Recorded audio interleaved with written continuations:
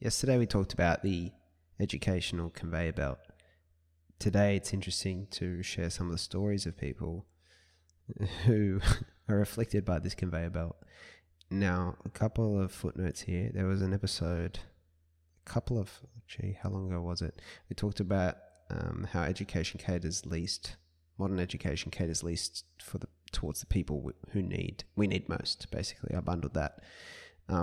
And there's some of the people I've met in the research for my next book. So not only members of the constant student community, but I've managed to find, I think in the aftermath of 18 and Lost, a lot of young entrepreneurs, especially teenage entrepreneurs or people with, I guess, potential for really high leverage careers. And their stories are just absolutely fascinating. So for example, one young girl who's very inspirational, Lexi McDonald, who's from the other side of Australia, created an app called Her Help, which was inspired by her own struggles as a teenage girl suffering with mental health challenges, anxiety, and I suppose all the really challenging mental pressures associated with being a teenage girl and being subject to bullying and things that she'd endured growing up.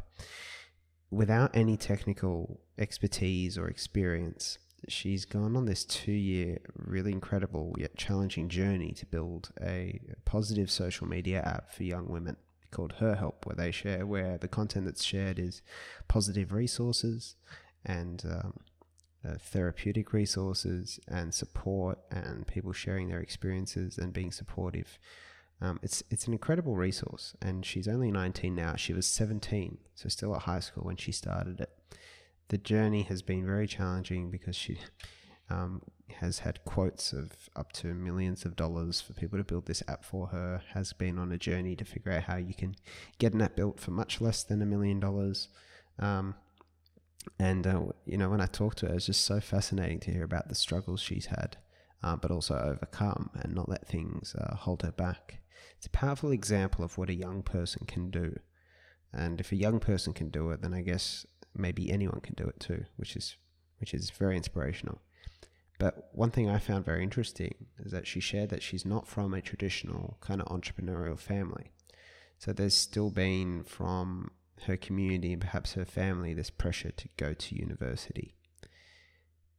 And these are the situations I want to draw attention to when I want to challenge the culture we have around college and university. She's already doing the real deal. She's already doing the real thing. And it's funny that in the eyes of many, entrepreneurship is seen as a bit of a toy thing and maybe not a real career, in the same way that when I was interested in acting and filmmaking, it wasn't seen as a realistic career trajectory. Therefore, the pressure is to resort to the safer and the tried and trusted career paths that do involve university. The irony is, and this was coming from her mouth, not mine, that she picked a degree because there was a pressure to do a degree that would be relevant. And I think she's doing something to do with social media marketing, communications. But she said that it's completely outdated and not even relevant to her. So she's working to get an income, which I think she's had to put on the back burner again, studying her degree, and then also building this very powerful and seemingly socially useful app. So that's an interesting use case.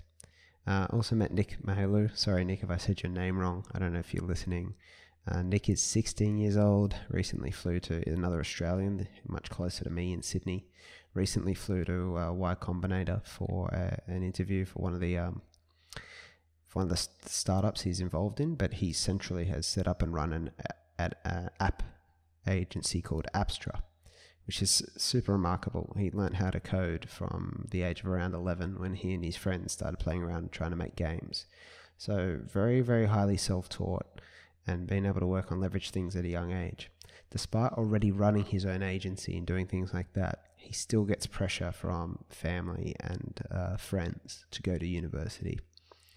You also got Kai Lovell. Kai is a great friend of mine, and I think knows the other two. Kai is from Western Australia as well. And he has a TEDx talk. So the kid's only 17, but ready and incredibly mature and accomplished for someone such a young age. and talked about being knocked back from setting up his own business at the age of 12 because you need to be 18, I believe it was, to own a Shopify account or a payment account. So you got some of these stories of these teen whiz kids who are not necessarily whiz kids because there's anything remarkable or special about them, just that they were bothered to get going and get started doing this stuff at a young age. And yet they get rebuffed from the culture. They get resistance. If we are thinking about education on a societal level, what we want to be doing is empowering people to be able to do this stuff that they're doing right now. The challenge is we can't handle the fact that they're already doing it, that they haven't needed the institutions and all the prescribed education we give, that they're able to just do it because it's natural to them to seek these things out, to seek out the challenges and learn it during the process. So tomorrow I want to talk a bit more about the use cases of, say, university and college, because it doesn't appear to be for people like this.